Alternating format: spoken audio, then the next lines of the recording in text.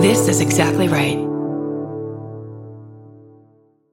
Hello and welcome to My Favorite Murder. I'm Kate Winkler Dawson, and I'm honored to be the guest host this week. I'm the host of two podcasts here on the Exactly Right Network, Tenfold More Wicked and Tenfold More Wicked presents Wicked Words. I love to listen to My Favorite Murder because it reminds me that it's okay to sometimes laugh at some pretty serious subjects on my own show. And Georgia and Karen are so good at weighing that balance between humor and respect. And it's good for me to remember that I can do that too. So I wanted to pick a few of the older episodes because I'm a new fan and I really just wanted an excuse to listen to some shows that they taped in the early years.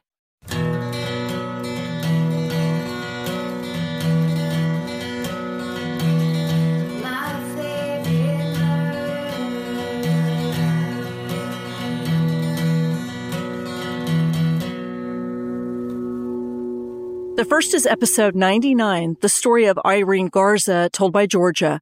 I've followed this case for years. One, because I'm a Texan and I'm into Texas stories. And two, because I'm fascinated with stories where murder intersects with religion. So here's the story of Irene Garza and priest John Fight. This is a timely story because it's a cold case that finally, hopefully, this is the end, came last week. But this is a story that I've been interested in. It's one of the 48 hours. You know, we've all watched it. It's really interesting. Texas Monthly. I got a lot of this information from the Texas Monthly, which we love Texas Monthly. The best. Article called Unholy Act by Pamela Colloff, Colloff. This is the story of fucking priest John Fight. Oh. And the murder of Irene Garza. Oh, I don't know this. Oh, honey. Oh, shit. Fucking buckle the fuck up. Buckle down, baby. Settle in. Buckle up. Ow. Hit your foot on the coffee table. Kick the coffee table as hard as you can. Kick the coffee table. Like you have a crush on it. Okay. Here we go. Okay. So, Irene Garza is born in 1934. She's this dark-haired Hispanic beauty from McAllen, Texas. It's an agricultural, nope, area. Agricultural. Thank you. Area south of Texas in the Rio Grande Valley, 5 miles from the U.S.-Mexico border. In high school, Irene had been crowned Miss All South Texas Sweetheart. Shit. And McAllen High School, where, everyone's fucking white back then. She had been the first Hispanic twirler and head drum majorette. Wow. So she was like fucking busting down borders. She's this beautiful beauty queen, but she's Hispanic. So it's, sense of pride that it's, she's busting down borders, as I said. She's not, Texas, that's like blonde, big teeth, blue eyes. That's like usually what you're going to get out of a Texas beauty queen. Right. And she is, she's not that. And she's the first in her family to graduate from college, which is a super big deal. Huge accomplishment. So at 25 years old, she worked as a teacher for disadvantaged children, which she took a great pride in. Some of her students were so poor and came from the neighborhood where she had come from and had been able to get out of that they came to school barefoot. And Irene spent her first paycheck on buying those children clothes and books. Yeah. So happens to this very day. Right. Even worse, I bet. Exactly. Yeah. So she's this really big-hearted, kind person. She is gorgeous, which isn't a reason why she shouldn't be a victim, but there's just this warmth coming from her. And she had a huge future that she earned. Yeah. That's what I'm saying. Yeah. Listen. Look and listen. Stop it. At the center of her life, though, is her devout Catholic faith. Mm-hmm. That's like her fucking thing. On April 16th, 1960, the day before fucking Easter Sunday. Oh, okay. Is Easter Saturday called a thing? It's like chill out Saturday. Doesn't sound like it. It is. Palm, I don't know. Chill the fuck out Saturday, the day before Easter. Well, go ahead. Well, Good Friday. Good Friday. Good Friday's when he went up on that cross. Okay. It might be the Ascension. I don't know. He chilled out on Saturday. He got rolled on up into that tomb. Yeah. And then he was risen on Sunday. Yeah, but Saturday he just hung out. Well, Saturday was all up in that tomb. Yeah.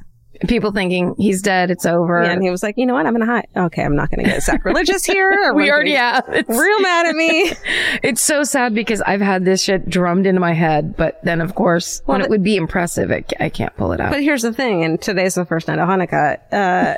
We rebelled against it because we hated it so much. So everything was drummed in our head. We're like, fuck you, I'm not remembering this. Yeah. And now we don't. Now we just don't know things. Now just the guilt remains. The guilt and the ignorance. And the really good songs. Ooh, yeah. I got a bunch of those. Pieces Flowing Like a River.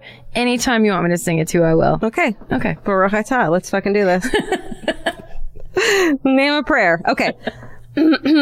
Okay. So, on April 16th, fucking lazy Saturday, 1960. Irene she's 25. She borrows her family car to drive to their church, Sacred Heart Church, where she plans to go to confession. She leaves around 6:30 that evening. She's like, Mom, I'll be back. A bunch of witnesses see her get to church. Everyone's in line for confession. She gets in line as well, but no one sees her leave that church that day. She never came home that night. And the next morning, Easter Sunday. That's right. As you know. He is truly risen. He rises and her car is still parked down the street from Sacred Heart. The first clue comes 2 days later when one of Irene's high-heeled shoes is spotted by the side of the road. And 300 yards from there is her purse. It looks as if someone had like thrown it out the window of a passing car. There's no fingerprints on it. This crazy huge search ensues, including they dragged irrigation canals. They go house to house through the town. Border Patrol planes go fucking circling. 65 National Guardsmen are called out to assist what became at the time the most extensive investigation in Valley history. Wow. But it's not till 4 days later, after she disappeared, that Irene's body is found floating in a nearby irrigation canal. She's fully dressed except for her shoes and underwear are missing. The right side of her face is badly bruised. She had 2 black eyes, and the autopsy reveals that she had been beaten with a hard object and suffocated. The state of decomposition suggests that she'd been dead for fewer than 4 days, so maybe she had been kept somewhere for a day or so. And she had been raped while unconscious. Yeah. The local newspapers go fucking nuts with rumors and speculation. Everyone is like being fucking targeted or fingered, including this prominent local citizen who had died of a heart attack days after she disappeared, you know, or that had been transients or someone that had a crush on her because she was so beautiful, but she was also, you know, she was dating, but not, you know, she was Catholic. You know what I mean? Sure. Detectives questioned more than 500 people in the weeks following the murder. But behind the scenes, detectives, they don't talk about this in public, and the newspapers don't really talk about this. They are focusing on a 27-year-old priest named John Fite. What? Yeah. A priest. Okay. Fite, it's F-E-I-T, had recently finished his seminary training in San Antonio, and his name kept turning up in their investigation. So he had recently come into town. He was bright and well-mannered. He had dark hair and horn-rimmed glasses. He looked like he'd be in Weezer. You know what I'm saying? Yes. Yeah. He struck parishioners, though, as aloof and a bit of a loner and seemed ambivalent about his vocation.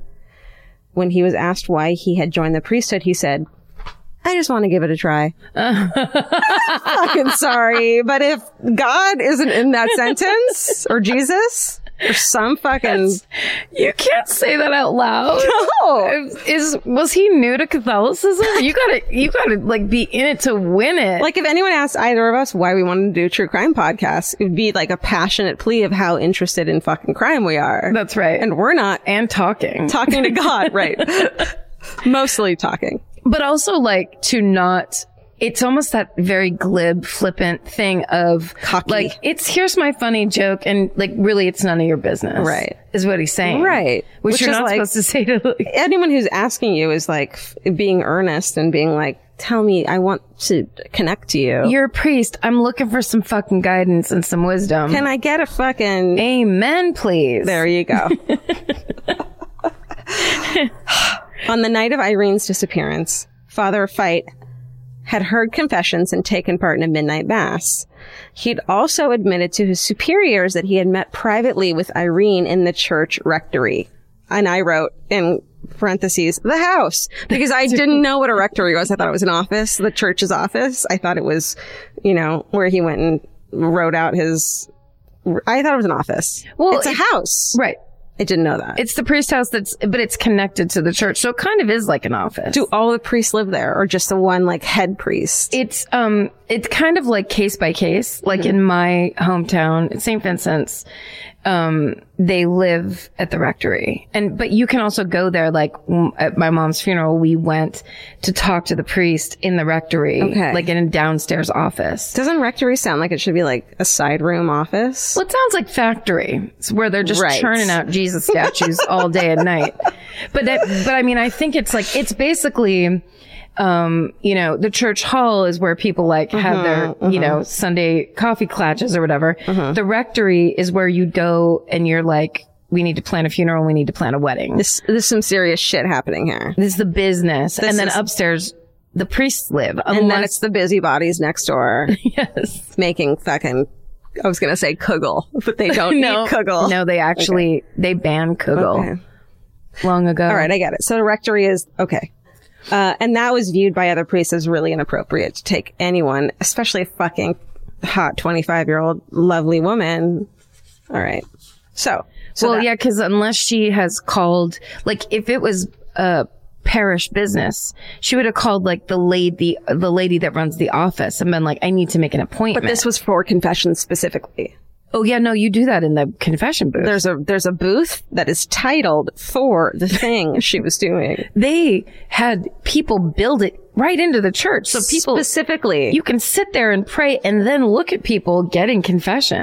That's the whole idea of confession. Well, he took her to the rectory. Gross. Pass.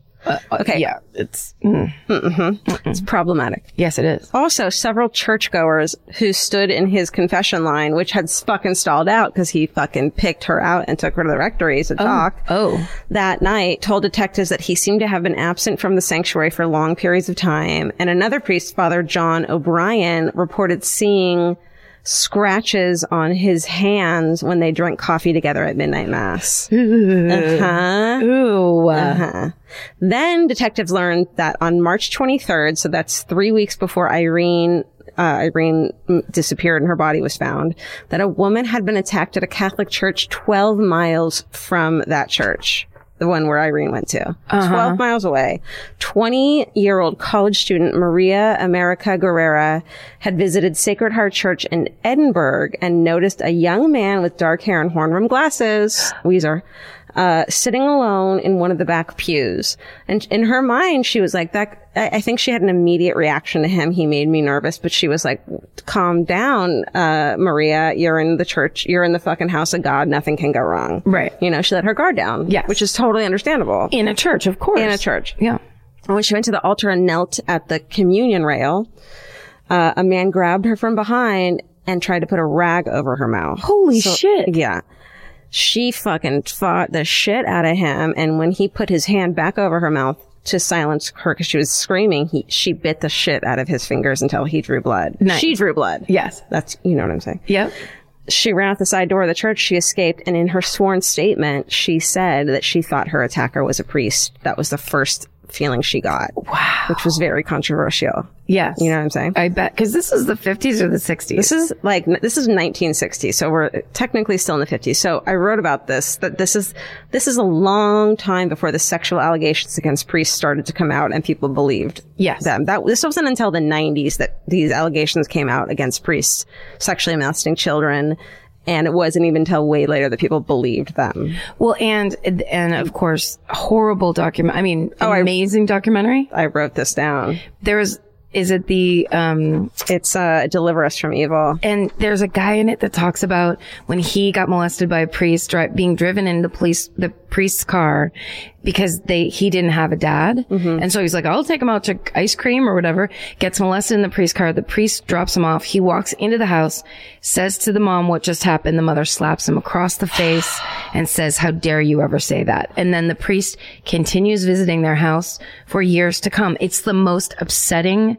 It's just children against adults. And there's everyone's like, no fucking way. It's not even children against adults. It's children against God's chosen people and these highly religious people, which I don't completely understand, which is why I was excited to talk to you about this, because you were raised Catholic. They're infallible. Yes. They are infallible. And you talking badly against a priest is talking badly against Jesus fucking Christ. That's right.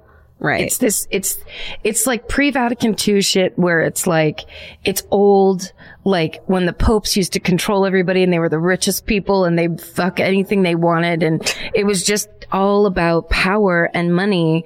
And basically this is why people who were pedophiles went into the priesthood, because they went in with carte blanche. And we're not saying that Catholicism is bad religion, that priests are bad people, that I'm not talking shit on any of this. It's just this reality of a really bad period that happened that we need to acknowledge. Well, yeah, and I mean, I think at this point it's so been acknowledged. Most of the people that I know that are good Catholics and that are faith-based, like they still believe they have a relationship with God and spirituality, but most of the adults that I know, because of the stuff that's happened in the Catholic Church, are incredible. And I don't just mean like people my age. I mean like people my parents' age that are just so, it's like you can't look at that power structure and go, this should continue. This is going great. They've handled stuff great. Right. And it should continue. There are very few people that feel that way. Right. Because it's just so, what a horrible thing. It's not that you can't give people absolute power like that. No, not at all. Especially that access to families. Yeah. But I have to say this too, like, there are priests in St. Vincent's that are some of the best people I've ever met. Absolutely. And it's just that kind of like, it's almost like the bad ones steal the goodwill from the good ones. Definitely. Because those ones, it's like, what a great effect they have on people's lives. Yes. That's how it all works. Definitely. So this is way before any of these things came to light. So at Sunday Mass, after Irene's funeral, just to show you how protected priests were, the priest told the congregation that he knew there were rumors that a priest was involved in Irene's murder. And he said, quote, "It is impossible that a priest would commit a crime like this. Don't speak of it. Don't even let yourself think it." He said that himself? To the congregation. Yeah. Right? In late April, detectives drained the irrigation canal where they had found Irene's body, and on the bottom was a light green Eastman Coda slide viewer with a long black cord. So like a slide viewer. Yeah, like a picture viewer. Like one of these? Cha-ching, cha-ching, cha-ching. Yeah, but like to the wall. Oh, okay. Like a slideshow thing. Yeah. Oh, we call those Coda slide viewers at our house. There is a photo of it online if you look it up. I mean, like of the actual one. So it's long cord on it. It's at the bottom of the irrigation canal where they think her body was thrown in, very close to it. And they also find a candelabra that belonged to the church. John Fite is like, "Oh yeah, I bought that Coda slide thing last summer." He is like, "Oh yeah, that was mine." And that candelabra belongs to the church. So what he probably strangled her with and what he probably hit her with a fucking head with is at the bottom of the fucking canal. And he raises his fucking hand and is like, "That's mine." Wow. Yeah. Because kind of in the confidence of knowing no one can do anything about it. Maybe. Who knows? Mm-hmm.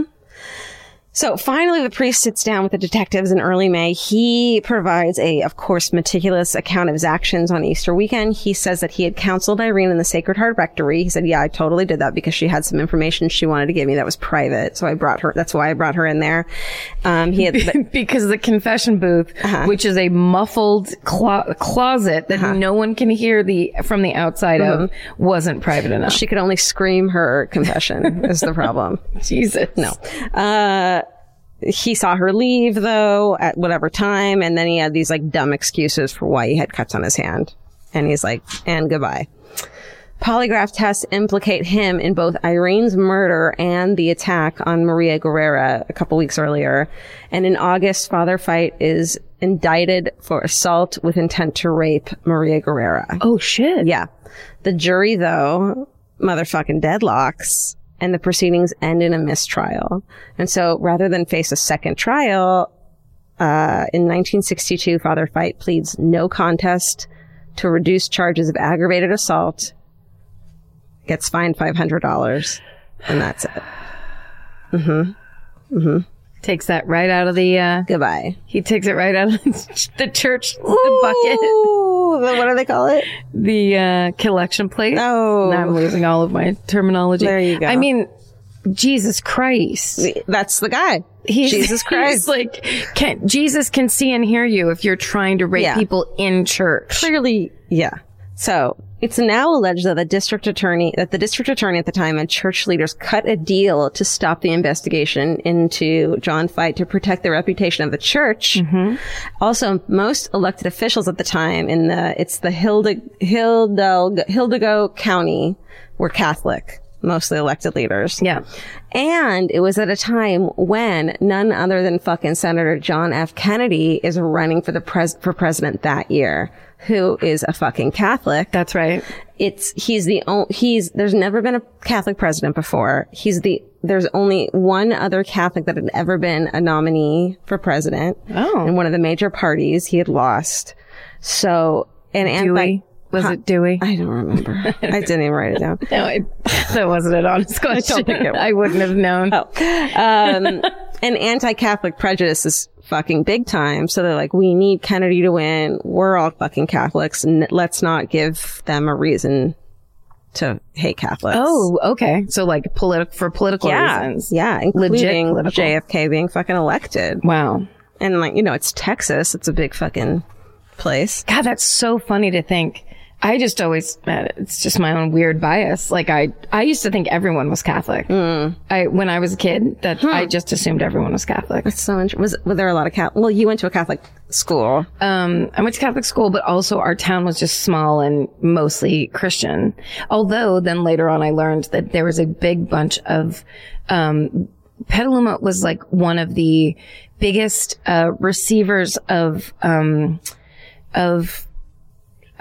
immigrants after World War II of Jewish people who were running from the war, refugees. Thank you. Where do they live now? They still live there. There's a lot of Jewish There's a couple temples in Petaluma. Yeah. Okay. Because I think one or two of the families had like chicken farms, so they're like, everybody go out and go work on the chicken ranch. Very cool. All right. Yeah. Interesting. That could be a lie. No. Nope. You said it. No, I believe it. I'm almost positive I read that somewhere. It's true. It feels so true. It feels really good in my heart. Great. Okay. So basically that means no murder charges are ever filed against Father Fite. And shortly after the killing, the church transfers him to a faraway monastery. So in the 60s, he spent some time at a treatment center for troubled priests in New Mexico and at monasteries in multiple states. Hold the phone, please. I will not. I want to go to a treatment center for troubled priests and kick them all in the dick. Write the horror movie that needs to be written out of that. I mean, like the children come and attack and kill them all. Oh my God. It's like Children of the Corn, but at a fucking monastery for troubled priests, where it's revenge. The children come out of the fields. It's called You're in Trouble, Priests. You're in trouble. You're in trouble. I heard what you did this past summer. Right. Yeah. Said Jesus. Said Jesus to the Lord. Mm-hmm. That's fucked up. Mm-hmm. Everyone in that neighborhood where that place was just like, move away. Well, remember when we watched what was the really great documentary on Netflix over the summer? The Keepers? Yeah. Mm-hmm. And he went and visited the house where all of the priests had gotten sent to, and they lived, and they were all child molesters and shit. Yes. Keepers is still fucking great. Everyone should watch it. It's so good. Listen, if you want to have a binge weekend of terrible shit, you should watch Deliver Us from Evil, which will break your heart. You need to watch. It's historical information that you need to know about. It's just fucking life lessons. And you just need to like calm your pessimism a little bit. Optimism. I was going to say. Well, also it's that thing of, it feels like a very new cultural thing where it's like everybody's got to get real with the fact that true sociopaths and psychopaths move in this world in exactly these unexpected ways. They are baseball coaches. They are priests. They move into their Boy Scout. They manipulate. Yes. And they're good at it. They're good at it. You're not, and you need to get okay with that. Yes. You got to, if you are a single parent, you got to keep your eye double peeled. You got to triple check all the people that want to be in your child's life, all that stuff, which we're saying that to people who know it by heart. I mean, like that's... Yeah, but you forget that shit, man. Like when it's you and your people and this, a guy you're dating, of course it's fine. You know what I mean? It's like... Of course. You don't think about it in terms of your own life. You think about it outside of you. Yes. It's just I remember reading that Sports Illustrated thing about how many baseball coaches, like little league coaches, were pedophiles. And it's just the most frightening and insane thing. I want to read that. You got to read it. What is it? It's insane. I'm pretty sure it was at the cover of Sports Illustrated like 10 years ago. Oh my God, I need to read that. It's so crazy because it's then they're in the lives. They're right there with all the sports and everything's dude and sports and couldn't be safer. And games and we need to go to this and practices and shit. then that's how they select the ones who don't have anybody that's going to come and beat the shit out of them if they do anything to the kid. That's how they spot vulnerable children and people who are, I mean, it's just the most fucked up thing ever. Very awful. Also the movie Spotlight, which came out recently. Amazing. Is about that too. So have a nice binge weekend. And then watch Bob's Burgers. And Big Mouth. God. To get yourself to feel better. Yes, Big Mouth is amazing. Big Mouth's so good. Okay. New Mexico. Monasteries. Oh, here's fun. At one point, here's fun. Here's fun. Left fun. turn. At one point, he served as a supervisor charged with clearing priests for assignments to churches. So the priest who got sent to the fucking, you're a terrible person, get out of this town, they're gonna fucking murder you. Yeah, the attempted rapist priest. They sent him to these places in these monasteries, and our fucking friend John Fight was on the fucking clearinghouse to let them go back into the goddamn world. Good. This motherfucker. Healthy. Yeah. Just good decisions all around being made. Everybody. Absolutely. At every level. We have one open seat. Who should we fill with? John Fight. Oh, wait, is the devil not available? Okay, then. Right. So one of the men that he held clear for parish was James Porter, who isn't the guy from Deliver Us from Evil, but could be. A child molester convicted of assaulting more than 100 victims who was a priest. He was like, get him back in there. Yep. You're in the game. You fucking dick. Okay. John Fight left the priesthood in 1972 and moved to Phoenix, worked as an insurance salesman, got married, had kids and grandkids. Lives a fucking normal goddamn life. Whoa. Meanwhile, Irene's parents, Nick and Josefina Garza, they both passed away in the 90s without ever seeing anyone prosecuted for Irene's murder. But they were assured by people in the church that Father Fight, who they always fucking suspected, would be punished by the church if they found out anything had been done. And they were assured that this was a bigger sentence handed than any court could hand down. And so they're like, okay, great. Cause they still fucking believe in the Catholic Church. Right. Cause they were fucking Catholics. Well, yeah. So April 2002, let's jump ahead. Okay. All right. Good. 42 years after the murder of Irene Garza, a former monk named Dale Tashney, who had left the priesthood more than 30 years earlier to marry, suddenly he gets a fucking conscience. Oh. He says that in the summer of 1963, he was asked to counsel John Fight while John stayed at the monastery where this guy Dale was a fucking monk. During their 6 months of counseling, John Fight told Tashney of the night that Irene died. This guy called the fucking investigator and was like, let me tell you something. He told him that Father Fight had asked her to come to the church rectory, had heard her confession. And after the confession, he had restrained Irene, maybe bound and gagged her, He had fondled her breasts, and before he returned to the sanctuary to hear confessions, he had moved her to the rectory basement. And later that evening, he moved her to another location. Then on Easter Sunday, and so she's still alive. Then on Easter Sunday, he put Irene in a bathtub and placed a bag over her head. And as he was leaving the bathroom, he heard her say, "I can't breathe. I can't breathe."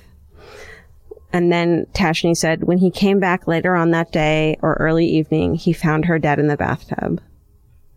And then that night, he put her in a car and took her and dropped her off along a roadside where there was a canal. Tashni had kept it to himself out of a sense of religious obligation for more than 4 decades. He didn't tell anyone. It's like he confessed to him and you can't. In terms of being a priest that hears confession, you're not allowed to repeat it. I mean, I feel so grateful that he came forward and said stuff, but at the same time, it's like this man murdered this woman. Then that's not a priest. Then that's not a priest anymore. The man who murdered someone doesn't get to have that. No, anymore. But everybody gets it. It's not just for priests. That's like they're talking to God through you and you don't get to intervene. Yeah. Because they're asking for forgiveness. And so you have to be that no matter what somebody says to you as a priest, you have to say you're forgiven. Well, he was counseling him, so it wasn't confession. I mean, I don't know if technically, yeah. Well, I bet you they'd say it was just for the protection. Right.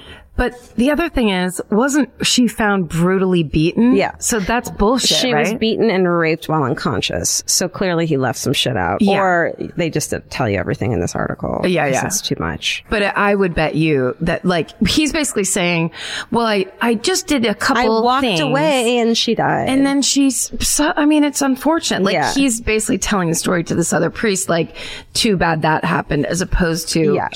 You violently fucking attacked this woman. Well, one of the things that Tashni said was he didn't show what I would consider to be compunction or sorrow or grief or anything like that. So, he had kept it to himself. And then at this point in 2002, he's in his 70s and he had a change of heart. And he was like, I'll fucking testify. Like, let's do this. Yeah. Wow. Which is incredible. So Texas Rangers then begin to reinvestigate the case. When he's contacted, Fight, who's now 69-year-old, says that man doesn't exist anymore and he won't say anything else. Like the man who raped and murdered a woman? Yeah, he does, dude. Yeah, he does. Sorry, he's in you. So Rangers also interviewed Father O'Brien, who back then was like, I saw scratches on his hands. And he tells the Rangers that a few months after the murder, Fight he had confronted Fight about whether he had killed Irene, and the priest had told him everything. So he too was like, yep, I know everything. I'll fucking testify. Oh shit. And yeah, he'll tell everything. So, and I would say this too. This was back. I think that people very rarely broke that. Like, if I'm giving you confession, you're like, basically you have to forgive me. The end. You don't get to say anything.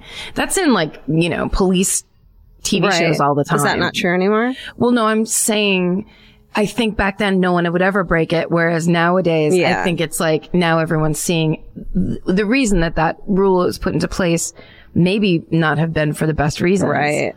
Or that there were many more people that would exploit it than anyone would expect. Yeah, that's true. Am I getting Catholic defensive? Sorry. That's okay. So then in July 2002, the Brownsville Herald ran a front page story on Irene's murder and the suspicion about John Fight. And so Hidalgo County District Attorney Renee Guerrera was asked if he planned to pursue an indictment in the case, because they were like, we have all this fucking evidence now, including 2 people who he told murdered Irene, and they're willing to testify. And this guy, Renee, was like, said, quote, can it be solved? Well, I guess if you believe that pigs can fly, anything is possible. And then he said, why would anyone be haunted by her death? She died. Her killer got away. So he fucking flippantly... Who is this guy? This guy, Renee Guerrera. He's a fucking Hidalgo? No, wait. Hidalgo? Thank you. Oh my God. I only say that because of the movie starring Viggo Mortensen about him and his horse. Hidalgo. Hidalgo, yeah. Thank you, Jesus. Mm-hmm. Yeah. So at the time, so then he got all this negative publicity and he's like, okay, fine. Sorry, he was the prosecutor though? He was the district attorney. Oh, okay. So so he got all this negative publicity because her fucking family's still alive. Her parents aren't, but the rest of her family is like, we fucking care that she died. Yeah. So in 2004, he has two of his prosecutors present the evidence to a grand jury to indict John Fite, but they don't fucking call either of those priests to testify. The ones who he told that he killed them. And so, of course, in 2004, the jury declined to indict him and no-billed the case. So that was the chance to fucking finally, before John Fite dies, to get him held responsible for the murder of Irene. And those two priests had said that they would testify. They wanted to. They were waiting by the fucking phone to be called up to testify. And they just didn't do it. They didn't call them. And it turns out, of course, Renee Guerrera was Catholic. Yeah. Right. Yeah. So 10 fucking years later, in 2014, there's a district attorney's race in Hidalgo County, and finally Renee gets fucking beat by Ricardo Rodriguez, and in his race, he promised he would re-examine the case if elected. Oh, shit. So fucking Ricardo is elected. Wow. Great. They spent a year and 2 months re-examining the case and all the evidence, and more than 57 fucking years after the murder of Irene Garza, 83-year-old John Fite is finally fucking arrested in Arizona for first-degree murder. Former monk Dale fucking Tashney, 88 years old, fucking testifies. Dang it. 88 years old. Now, when you say monk, does it say anything else about that, him being a monk? There's just a photo of him with that hair. You know what I'm saying? Yeah. He's got the robes and the hair, and you're like, oh, honey, you must have been dedicated, because my God. He looks like he's on Spaceballs. I'm just trying to figure out what that is, if he's like a Christian brother or what like his specific deal was. I'm sure it's very involved, but I don't understand. Okay. I just knew that it was like a monk, but it was like priests were hanging out with him. Yeah. I don't know. He's just in a different kind of like setup. Catholic thing. Yeah. Okay. Maybe he made wine. The hair though. Yep. My God. So Dale, what's up? 88-year-old Dale testifies against him. December 8th. What's the date today? The 12th? Yes. December fucking 8th, 2017. Fucking 4 days ago. Oh shit. Yeah. After a 6-day trial in the Hidalgo County Courthouse in Edinburgh, a jury fucking convicted John Fite, Whoa. now 85-year-old ex-priest, of murdering Irene Garza, and he received a life sentence in prison. Oh my God. Yeah, this just fucking came out. That's incredible. 1960 is when it happened, and fucking, what are we, 2017? Yeah. If she were still alive today, Irene would be 83 years old. In a letter written to a friend right before she died, she stated that she's happier than she's ever been, and said to her friend, remember the last time we talked, I told you I was afraid of death? Well, I think I'm cured. You see, I've been going to communion and mass daily, and you can't imagine the courage and faith and happiness it's given me. And that's the story of the murder of Irene Garza by motherfucker John Fite. Wow.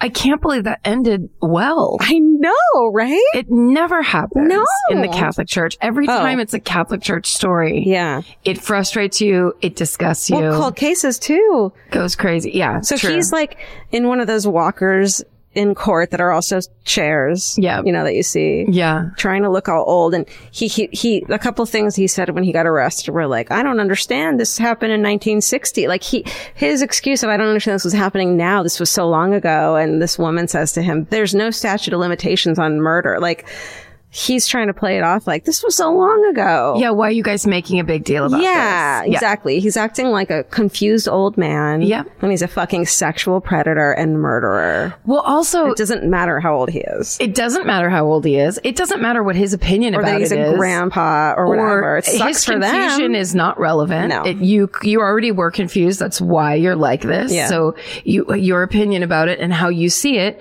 is not valid, because according to you, no one's life matters, Right. and any woman is Some woman an who object died you in get to grab. 1960. Who cares? No. Yeah. No. a lot of people care. A lot of people care. And a lot of people are tired of people like that guy exploiting positions of not just power, but automatic trust. Yeah. It's that thing. That's what's so gross. Yeah. Can you imagine going into a church, or like, I can't imagine going into a church and getting a creepy vibe of like, oh no, the guy that works here is scaring me. Yeah. That's the exact opposite of how churches are supposed to work. Well, there should be no such thing as automatic trust. Yeah. I mean, it sucks. But even, your fucking pediatrician or your fucking, your, what's it called? Anything. There's no such thing anymore. Right. And there never was. We just let it happen. Right. And it's okay to just be aware. Be careful and thank God for the internet. And checky. Check everyone's fucking everything. Record. Yeah. Wow. That's amazing. Yeah. Such a good story. Georgia, have you ever been blown away by the most simple dish at a restaurant, like perfectly scrambled eggs? Oh my God, yes, Karen. And then all I want to do is make that dish at home and eat it every day. Well, you probably could, as long as you have the chef's secret ingredient, Made in cookware. Made in was created to bring restaurant quality performance kitchenware to home chefs around the world. For years, they've built their business by supplying restaurants and top chefs with high-end cookware. Some of Tom Colicchio's most treasured dishes at his restaurant Craft are made in Made in. Whether you're cooking for professional critics or just the critics you live with, your meals will benefit from the quality of Made in products. Like their carbon steel cookware, it combines the best of both cast iron and stainless steel clad, so it's rugged enough for grills or an open flame. It's the MVP of summer cookouts and cook-ins. What I really love about Made in cookware is that it actually makes something like having a Memorial Day barbecue much more convenient because you can keep everything on the grill. If you need to throw,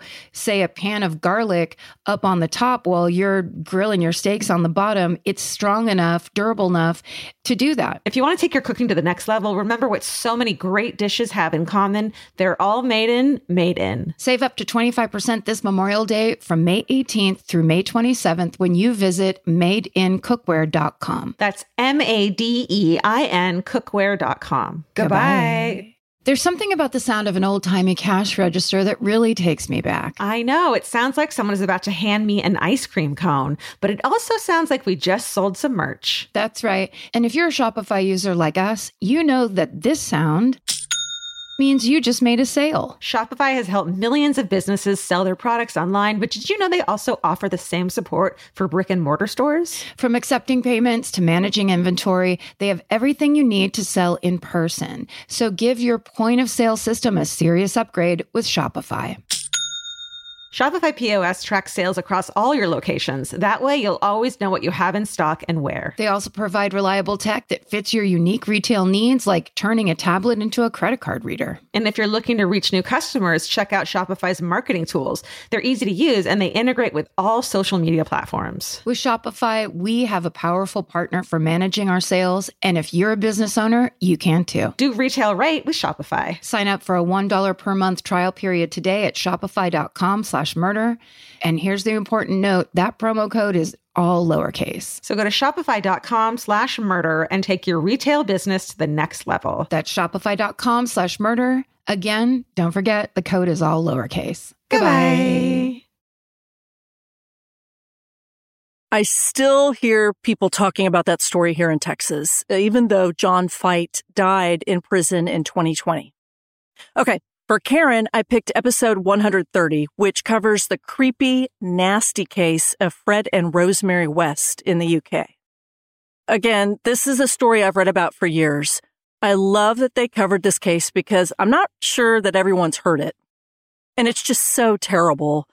So here's the story of Fred and Rosemary West and their House of Horrors in England.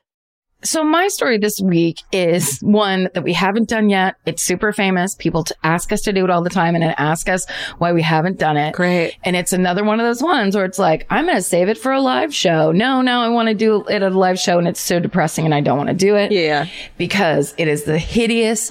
And I am telling you, if you have any any issues or triggers around molestation, incest, sexual abuse at all, you do not want to listen to the story because it's fucking terrible.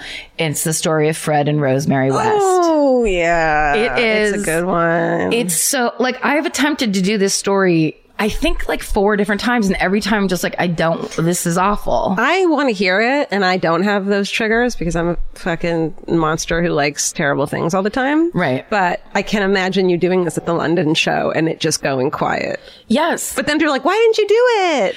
I know, it's such a weird balance, but it's also like, yeah, for live shows, we need to be able to talk to each other and like at least have a semblance of a good time and interaction. And this is some of the darkest shit of all time. Well, I must not know all the dark shit then, so tell me. Yeah, it's crazy. But the good thing that I was happy about is early on, I tried to do a recommendation and tried to reference this show called, it was I think originally it was like a TV show in England, starring Emily Watson called Appropriate Adult. Mm-hmm. And it stars Emily Watson. It's Dominic West, who is from The Wire, but he's an amazing British actor.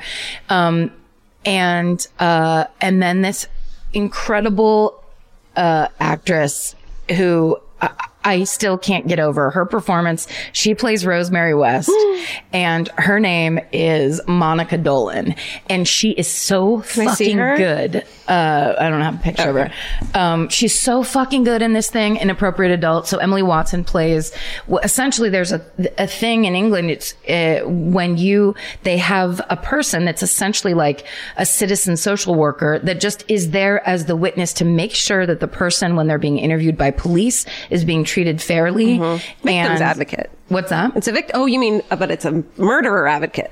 Exactly. It's like basically, and it's usually either for children who've been arrested or for people who are like somehow, have maybe a learning disability or something's wrong with them. But they bring, this woman in, to be this, I believe her name was Janet Leach, and it's a true story. So when we get to that part, I would 1000% recommend Appropriate Adult. I'm watching it. It's available on iTunes. Dude. And it's in 2 parts. So, but it basically goes into once he's arrested, and it goes into the insanity of like how the whole case kind of unfolds. So anyway, that's part of where I got this whole story. But, and then there was an article in The Independent written by Will Bennett in October of 1995 where I got a bunch of information. Cool. So we'll start with Rosemary West. Unlike anyone in any, I just can't, like, when you talk about this woman, you see a picture of her. Stephen, would you pull up a picture? I know. She's like super motherly, right? Yes. She looks like every mom from the 80s. Totally. Like the really big glasses and like just a short, kind of reasonable hair. Yeah. Little frump zone.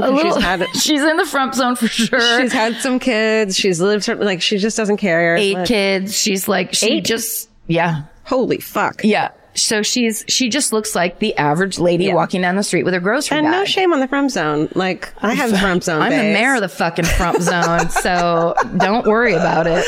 Great. Yeah, this photo of them is just classic. She took her glasses off for the photo. It just looks like they're on a Sears couch with the best wallpaper I've ever seen in my life in the background. It looks like the fucking canvas we have in the loft. And they use that in Appropriate Adult. They have her sitting on a couch in front of that wallpaper, like, so they clearly tried to recreate the house as it was. And this house is so fucking creepy. She looks cute. She's got her little like Dorothy Hamill haircut. He looks like if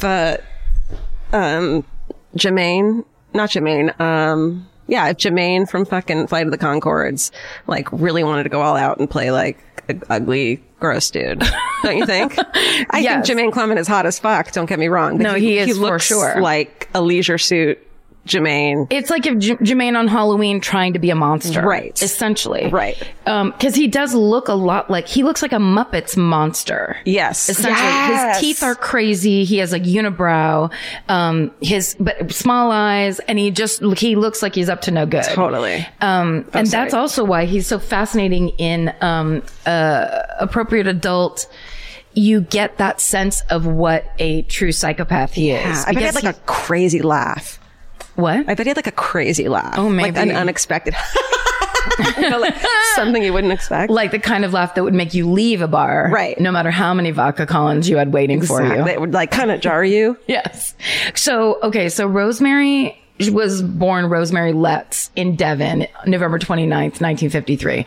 And of course it's all of these, both of their backgrounds, tragedy from jump. So Rosemary's parents, he actually calls her Rose for most of the time. Both of her parents suffer from mental illness. Her mother, when she's pregnant with Rose, falls into a deep depression and they give her electroshock therapy. Ooh, with a baby. With the baby. So there's lots of theorizing that there was prenatal injury to her, probably definitely in the brain. Yeah. So because when Rose is growing up, lots of aggression, lots of temper tantrums. She's a terrible student. The parents have a terrible marriage. Her father, Bill, is a paranoid schizophrenic. Oh, fuck. Yep. So he's super violent and he is terrifying. He is, there's just this awful presence in the home, to the point where the mother moves herself and Rosemary out of the house. But in her adolescence, Rosemary moves back into the house. Oh, honey. And it's around the same time. So she hits puberty and becomes obsessed with her body and her developing body. She has a brother that she walks around naked in front of all the time, that she begins to engage in incestuous acts with. And she essentially, it's not happening out of the blue. It turns out her father has been molesting her since she was 13 years old. Of course he has. Yeah. And so Rosemary not only is obsessed with sex but she's also preoccupied with older men. And that's how she ends up meeting Fred West, because Rosemary is 15 when she meets the 27-year-old Fred West. Shut up. Yeah. Ew. Yeah. So she is a sophomore in high school and he's fucking 27. Oh my God. And Fred, one of the worst people ever to exist. As a child, he was beaten and molested. When he was 17, he got into a car accident that left him with a limp and a metal plate in his head. Head injury. Right. Frontal cortex. Says after that car accident, he was never the same. Can you imagine knowing someone who got in a car accident or like living with them and being, they're acting really, like that always scares me when people are like, he wasn't acting the same after that. Yeah. Like if Vince got in a car accident and then started getting like these rage outbursts. Yeah. What would I do? It happens all the time. It happens to people all the time. I couldn't, it's terrifying. Yeah. It's really awful. Also, I think that he probably wasn't the greatest before the car accident. 100%. Because he also sustained another head injury when a woman pushed him off a fire escape because he stuck his hand up her skirt. Good for her. Can you imagine? I know. Whoop, she's like, bye. Get the fuck out of here. Holy also, shit. At some point along the line, he got his own sister pregnant. I was really trying to make Georgia do a spit take with her can of wine. Not in my own house. Gross. Not in my backyard. Only on stage. So then he moves to Scotland. After all that, he moves to Scotland to become an ice cream truck driver. Oh, but Jesus. But he comes back to England after he runs over a 4-year-old child. What the fuck? So we're on strike 19 now with Fred West. Can't just put him to sleep. No good. So in the late 60s, he comes back to England and he gets a job as, of course, a builder. Because for some reason, all of these serial killers somehow go into the contracting field. It is the weirdest fucking thing. I guess it's the independent work schedule, hammers, I don't know. Easy burial, tools and cement work. So, the only good thing anyone says about him is that he's known to be a hard worker, which is like, good for him. Great. So he's on coke, probably. Yeah, exactly. Or he just loves fucking nails. Dig. Yeah. So it's around this time where he meets 15-year-old Rose. Hi, I'm 15. Hi, I'm 27. Yeah. But she's like, well, I've always had this paranoid schizophrenic molester father. Yeah. So this is better. That horrible father objects strongly to Rose's having this relationship with this old man, essentially, with the crazy, crazy teeth. But she basically believes that they are like psychically connected. And there's this part in Appropriate Adult. Like psychically, right? Is really what it is. Yeah. There's a part in Appropriate Adult where Fred, spoiler alert, he ends up getting arrested. Oh. He's in the police station and he goes, "Oh, Rose is in the police station?" And they're like, no, she's not here. We haven't arrested her yet. And he goes, "No, she's here." And then they leave the interrogation room and she was there. And no one in the room knew she was there except for Fred. So there is they have a very odd, creepy connection and thing. Their relationship starts. He is abusive to her, of course. He's technically sexually assaulting her and raping her. She's 15. Right. But he's also violent with her because he's a violent person. So she's becomes pregnant relatively soon after this affair starts. And she gives birth to their daughter in 1970. Their daughter's named Heather, when Rosemary is 17. Fred West already has 2 children. Jesus. From a previous relationship. And around the same. His sister? No, he's had a different relationship. Okay. He's sent to prison for petty theft and for fine evasion around the same time. So 17-year-old, highly unstable Rose becomes mother to now 3 children all at once. Well, she has to take over those other 2 kids? Yeah. Jesus. Yeah. And is that what they call it? Takeover? It is a full takeover. So Fred, it's 2 daughters, unfortunately. Charmaine and Anna Marie are his daughters, that he had from a previous relationship with a woman named Rena Costello. And so at some point, while Fred is still in jail and Rosemary is taking care of those 3 kids, Charmaine, one of Fred's daughters, disappears. And when asked where she's gone, Rose tells people that she's gone to Scotland to live with her biological mother. So when Fred gets out of jail, he comes back and they move from the house that they did live in to the now infamous house at 25 Cromwell Street in Gloucester. And the neighbors know them as slightly eccentric, but nice.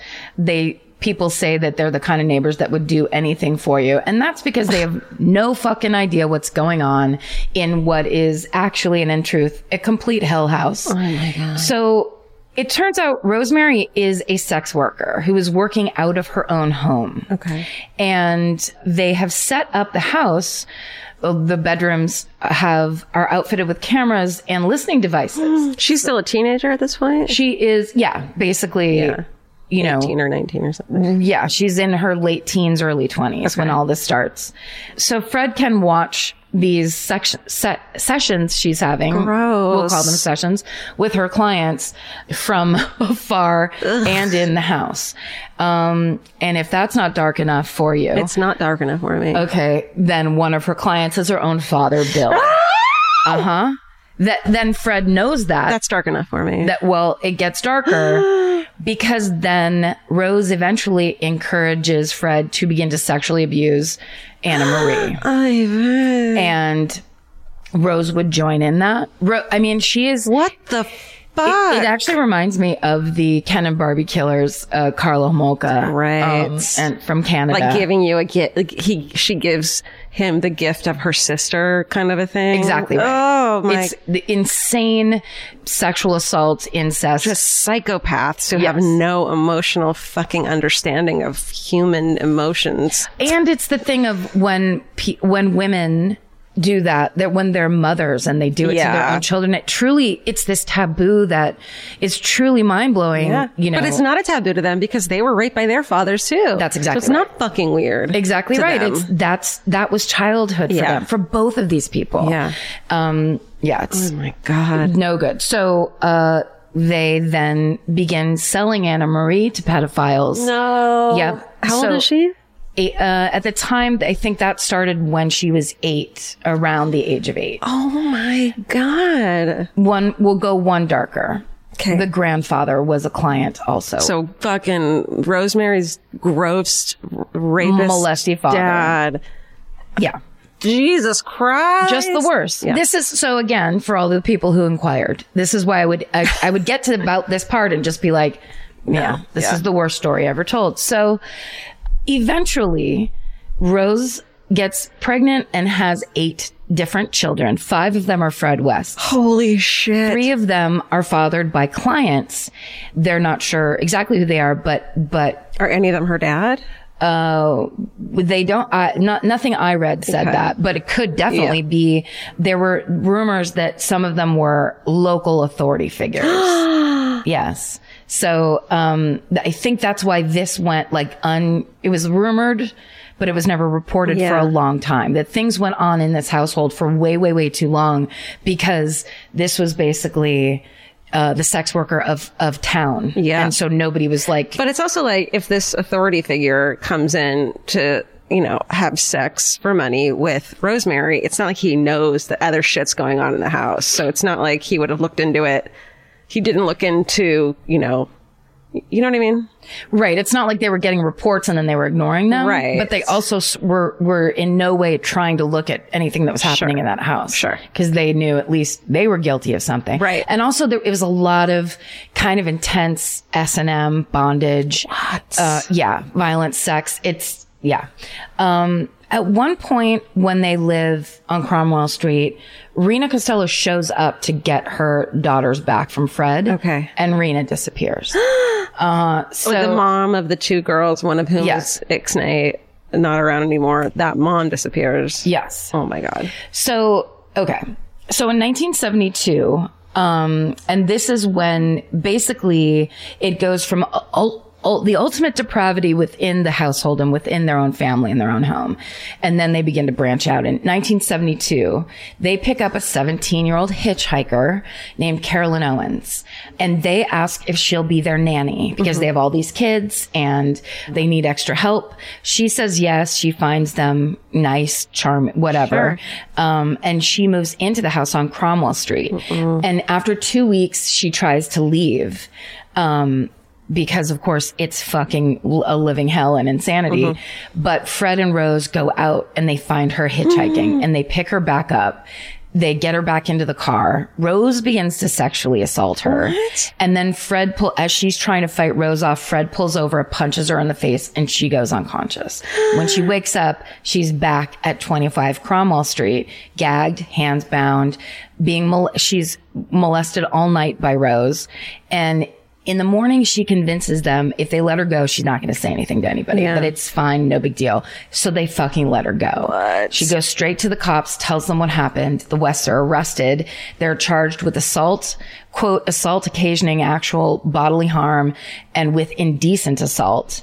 But Caroline's too scared to actually testify against them in court. She can't handle going to court. Yeah. And so on January 12th, 1973, the Wests plead guilty, but they're fined £100 and released. Are you fucking kidding me? They never serve any time for that assault.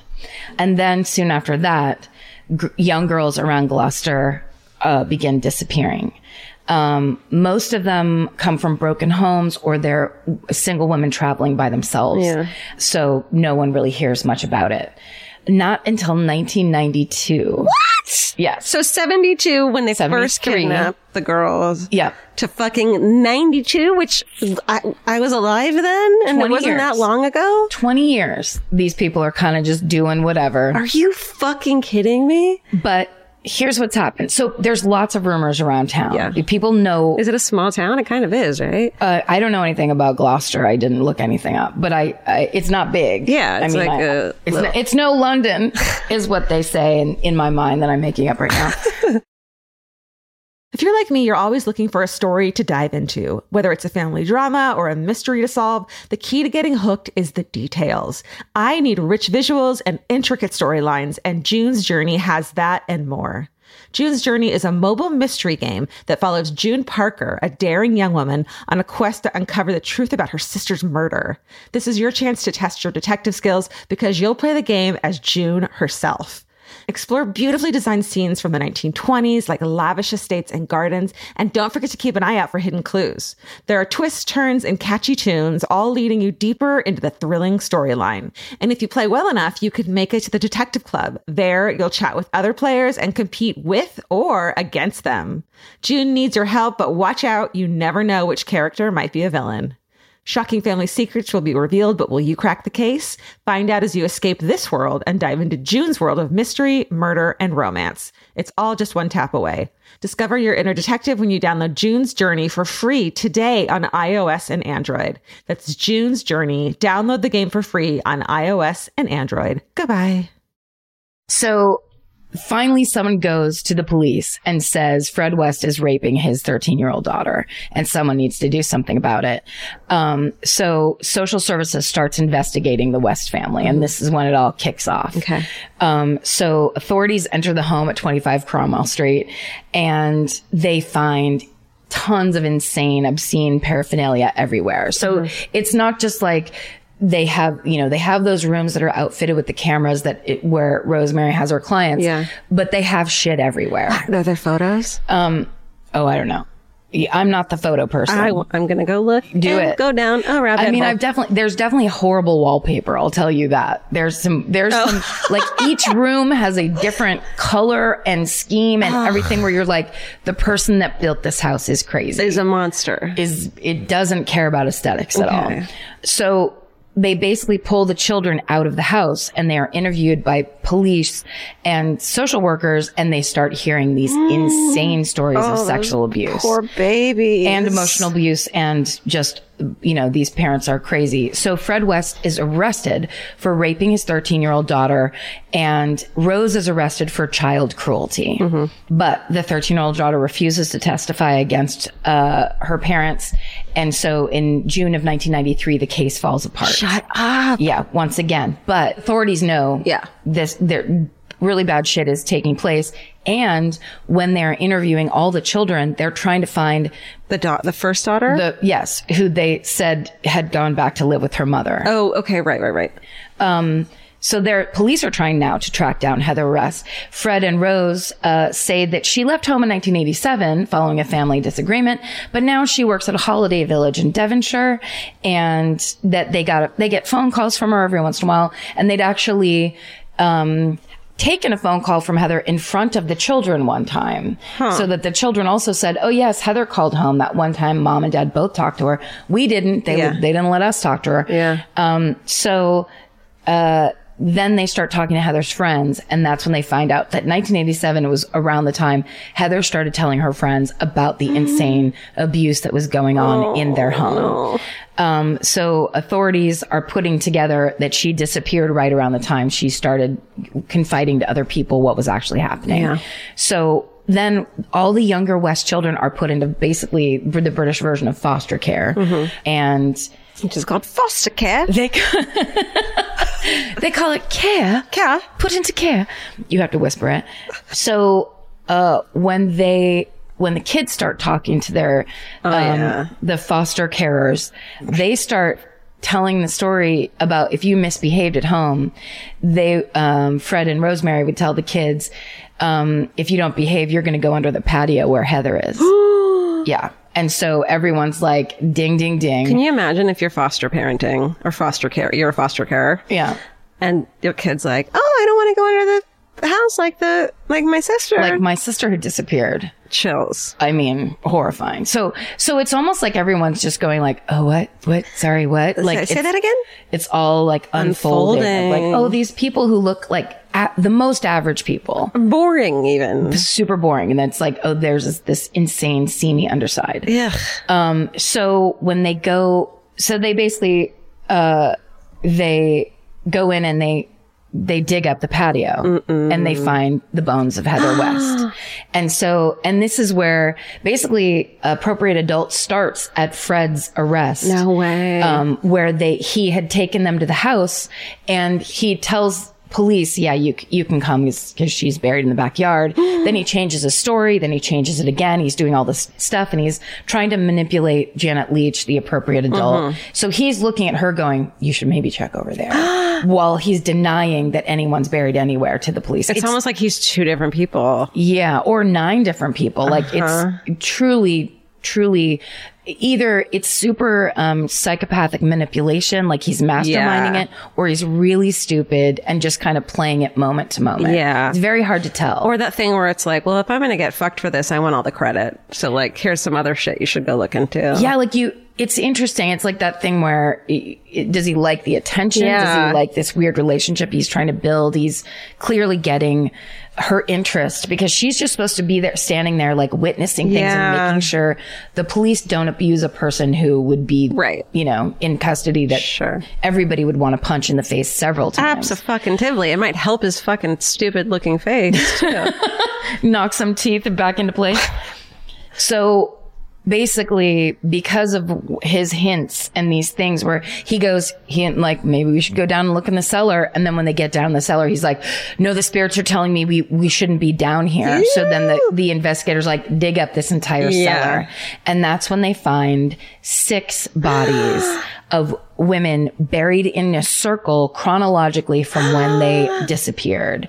So Linda Goff is found in the cellar and she went missing on April 19th, 1973. Holy shit. She was 19 years old and she was a seamstress. She, you know, she was close with her family. When she disappears without a word, her mother starts asking around and the information she gets leads to the West's house on Cromwell Street. And when she knocks on the door, Rosemary is like, we haven't seen her. And then as Mrs. Goff is talking to her, she realizes that Rosemary is wearing Linda's slippers and cardigan. And then she looks and sees that Linda's clothes are hanging on the clothesline.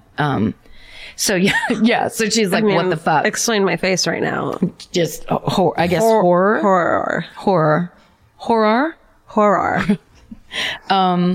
Then there's Carol Ann Cooper, who was 15 years old. She disappeared in November of 1973 on her way to visit her grandmother in Worcester. If it's the Boston pronounced Worcester. I bet you it's fucking not. Yeah, I bet it's Worcestershire sauce. Nancy Parkington is 21. She was a student at Exeter in December of 1973. She went home for Christmas and then she went out to visit her school friend at 10:15 on the 27th of December. She was going to catch the last bus home, never seen again. Do we think that this is all hitchhiking related? I'm not sure because it's some of these are these people who are traveling. So then, I'm not victim blaming but I think hitchhiking was a really normal thing. And to get into a car of a couple, if you fucking watch Hounds of Love, that Australian murder I did that one time. Right. Or any of these stories. Yeah, it's like hitchhiking was very normal. Yeah. And they probably had a baby in the car with them, one of their babies. That's right. You know the story of the girl who was kept in a box under the bed? The girl in the box. That's how they got her too. Yeah. They also found the body of 21-year-old Swiss student Therese Siegenthaler. She'd been studying sociology in London and she had decided to hitchhike across England. And she disappeared somewhere on that trip. And also a 15-year-old named Shirley Hubbard, who was last seen in November of 1974. She was from a broken home. There was a couple girls who were found in that basement who had been in either foster care or their parents were divorced, and they had started going to the West's house or hanging out there, and then disappeared. One of those was 18-year-old Juanita Mott, who that was exactly her story. So those were the bodies in the cellar. And then they had also dug up the garden, which is near the patio where Heather was buried. And they found Shirley Ann Robinson, an 18-year-old who had moved into the West's house. She started having an affair with Fred and gotten pregnant by him in May of 1978.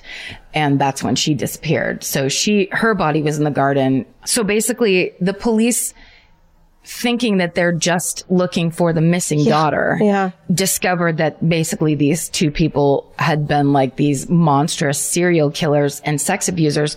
Most of the bodies had been decapitated and dismembered. Thank you. Dismembered. Holy shit. Yeah. And just clearly there was evidence of torture. This wasn't just like a simple, you know, it was they were the worst of the worst.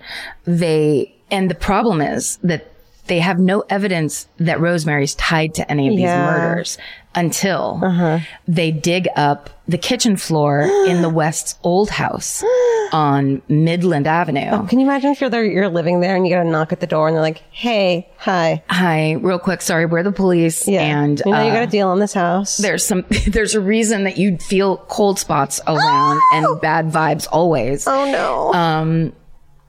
Because Fred's daughter Charmaine's body was buried. So remember when Charmaine disappeared because Fred was in jail? Yeah. Well, Rosemary killed her. Oh. And then when Fred got out of jail, she had hidden the body. Fred's the one that put the body under the kitchen floor. Oh my God. Yeah. So they were in on it together from the beginning. Yeah. And they actually had there's a documentary about this.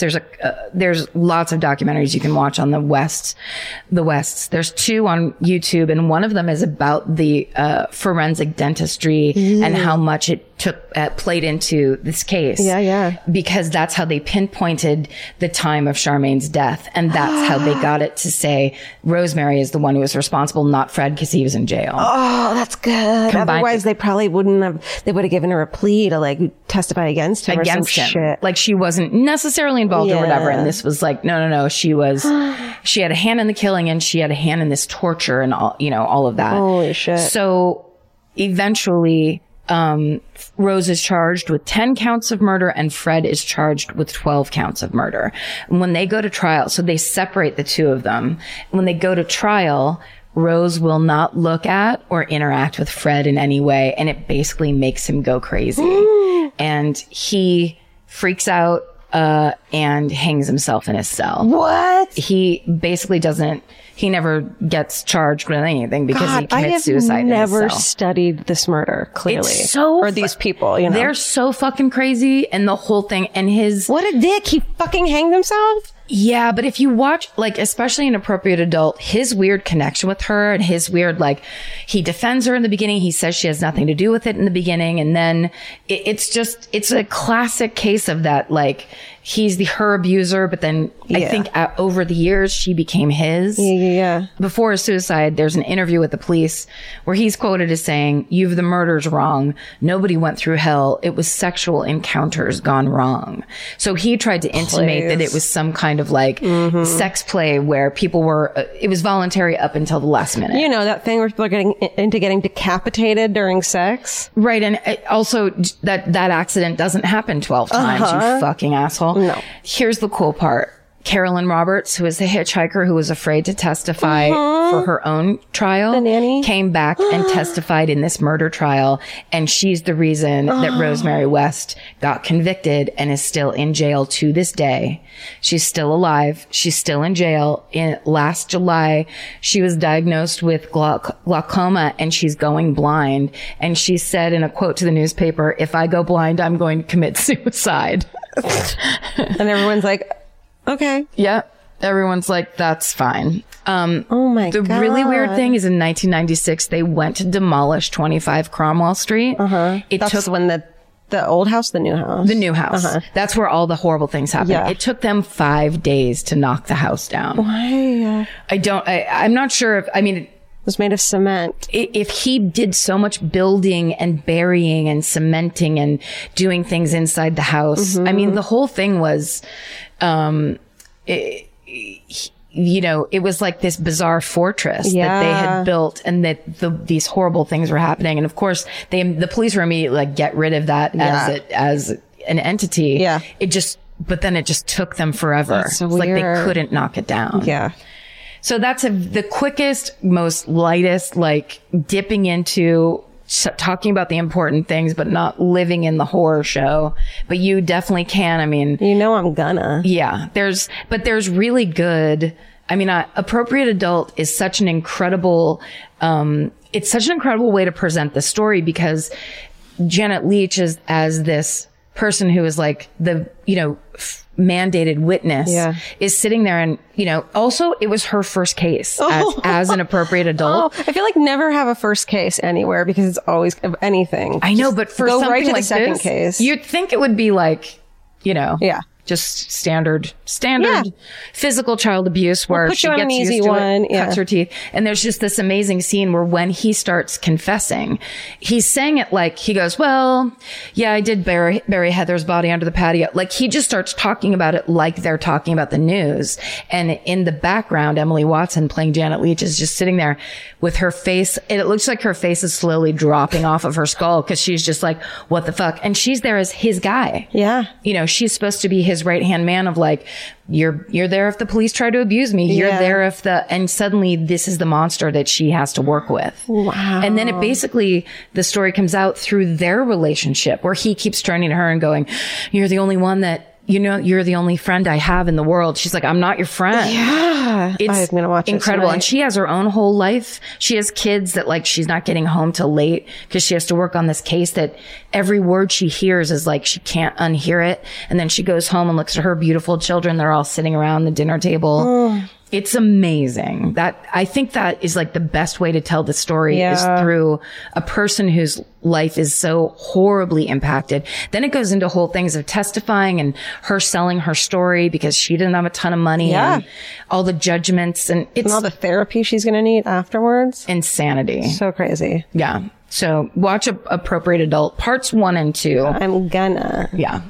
That was amazing.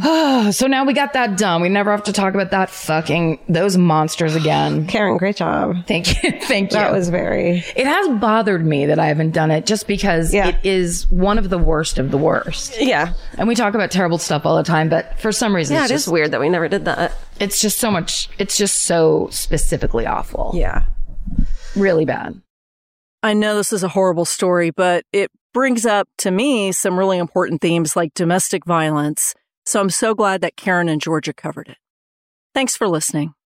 Again, I'm Kate Winkler Dawson, host of Tenfold More Wicked, and Tenfold More Wicked presents Wicked Words, where new episodes drop every Monday here on the Exactly Right Network. And if you like true crime, check out my book, American Sherlock, Murder, Forensics, and the Birth of American CSI. And an important reminder, don't forget to stay sexy and don't get murdered. Elvis, do you want a cookie?